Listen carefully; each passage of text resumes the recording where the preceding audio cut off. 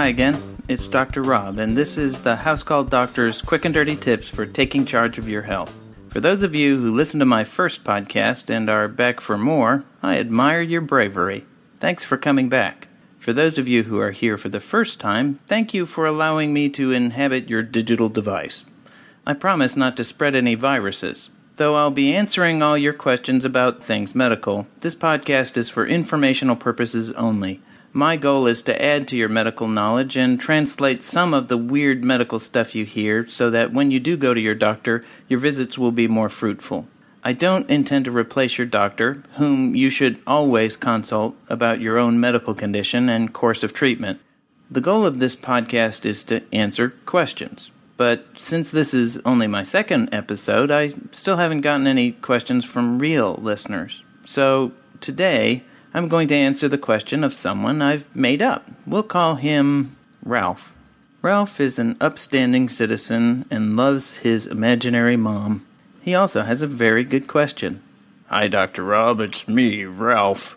My latest cholesterol was 220. Is this high? Should I be worried? Should I do something about it? Ralph sounds like a real nice guy. Smart, too. And he raises a very important question. What's the deal on cholesterol? The idea that a cholesterol should be under 200 dates back to before I was practicing medicine. Some smart scientists had noticed that people who had high cholesterol had a higher risk of heart attack. More scientists got together and decided that, based on the evidence, 200 was a good cutoff point. To celebrate their decision, they went out for a dinner of bacon cheeseburgers and donuts. Okay, I'm not really sure about the celebration, but they did decide that 200 was a cutoff. Sometime later, some other scientists noted that there are people with cholesterol over 200 who don't have heart attacks, whereas others with levels under 200 do. The research showed that there are several types of cholesterol of varying density. They named these types of cholesterol high-density lipoproteins, or HDL, low-density lipoproteins, or LDL, and very low-density lipoproteins, or VLDL. It turns out that a high LDL is associated with a higher risk of heart disease, while a high HDL is associated with a lower risk. The VLDL, which is mainly triglycerides, has a much smaller effect than the HDL and LDL, so we'll ignore it for now. LDL is commonly referred to as bad cholesterol, and HDL as good cholesterol. You have to wonder how long these politically incorrect names will be used. LDL's self-image must be shot by now, with all that praise being heaped on HDL. Well, back in the science lab, some other scientists began to notice that a few people with a high LDL didn't develop heart disease and some with low LDL did. I say this only to point out that my explanation is a simplified one and should not be taken as an exhaustive explanation. I also do it to point out how annoying some scientists can get if they have time on their hands. So what about good old Ralph and his cholesterol over 200? Should he be worried? It's hard to say. Total cholesterol is calculated by using a formula that includes HDL, LDL, and triglycerides. That's what makes the total cholesterol number of limited use to me as a doctor. It's kind of like if you asked someone the score of a football game and they answered 42. Adding together the scores of both teams. Now, technically, they're right in their answer, but the information probably wasn't what you wanted. You wanted to know the score of the good team and how it compared to that of the bad team. In the same way, the LDL and HDL numbers are far more important to Ralph than the total cholesterol. In fact, there's a calculation called the Framingham Risk Score, which uses HDL and LDL levels along with other risk factors, and calculates a person's 10-year risk of having a heart attack. I'll put a link to this formula in the show notes. When you get down to it, people don't die from high cholesterol. They die from heart attacks and strokes. If I knew a person with high cholesterol would stay healthy until they're 90, I wouldn't bother treating them. That's what makes the Framingham Risk Score useful to me. It focuses on what really matters. It's not a perfect formula, but it gives a decent idea of risk. My goal as a doctor is to get that 10-year risk as low as possible. So, what does this mean to you? Well, here are my quick and dirty tips about cholesterol. Tip number 1, get your cholesterol checked. It's important to know what your risk factors are, and since heart attacks are associated with higher LDL and lower HDL, it's good to know these numbers. This is especially important as you get older, as heart attacks get more frequent as people age.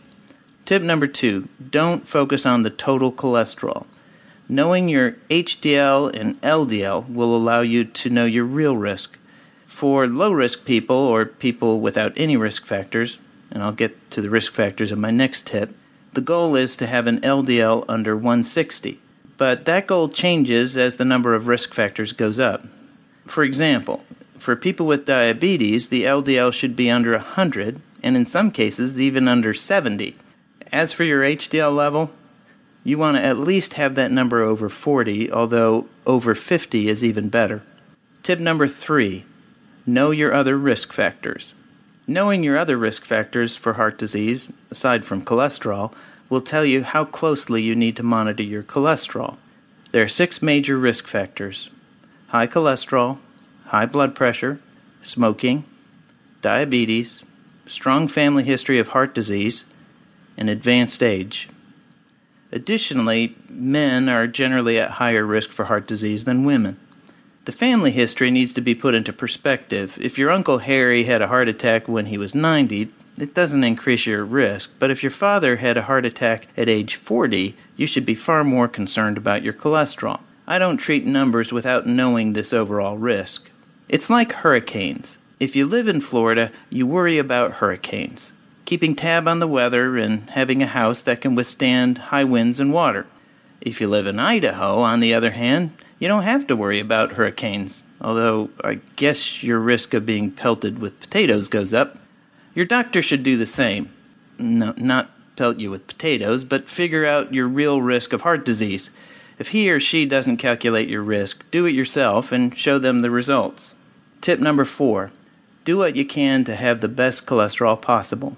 There are many things you can do to lower your LDL and raise your HDL. These include exercising, controlling your weight, eating right, and not smoking. Foods rich in saturated and trans fats tend to raise the LDL, whereas foods rich in unsaturated fat can actually raise the HDL, the good cholesterol. In general, this means that you should minimize animal fats, specifically those found in red meats, but don't cut back on vegetable fats. Olive and canola oils are rich in the good unsaturated fats, and so are actually good to have. Also avoid hydrogenated oils, which are fats that have been turned from unsaturated to saturated fats by food manufacturers. They do this to make the consistency of the food better, but it makes the food much less healthy. Read the labels. Know what you're putting in your mouth. The Nutrition Diva podcast is an excellent resource if you want more information. Find her at nutritiondiva.quickanddirtytips.com. Tip number 5. Consider cholesterol-lowering drugs if you are at increased risk. I only give medications when I feel the risk of taking them is outweighed by the risk of not taking them. Studies have shown that bringing the LDL down with a specific medication in high-risk people lowers the risk of heart disease and death. Which people and which medications? Well, that's what I did my medical training to know. You'll have to see your doctor to find out if these medications are appropriate for you. But in general, I think a person with a 10-year risk over 10% should be considered for treatment, and someone over 20% should clearly be treated. Are cholesterol drugs dangerous? I don't think that they're dangerous, but they do have significant risks. That's why I have to have a license to prescribe them and why they aren't in the grocery store next to the candied yams. All drugs should be used when the benefit significantly outweighs the risk. Ultimately, the decision is between you and your doctor. As the person taking the medication, you should be aware of the risk you take by taking the medication and also the risk of not taking it. There is, in my opinion, pretty strong evidence that using statin drugs can significantly improve the survival and quality of life of high-risk people. That's it for today's podcast. I hope this answers your questions about cholesterol, and I hope it makes Ralph happy as well. If you have questions you want answered, send them to housecalldoctor@quickanddirtytips.com or call 206-337-5895.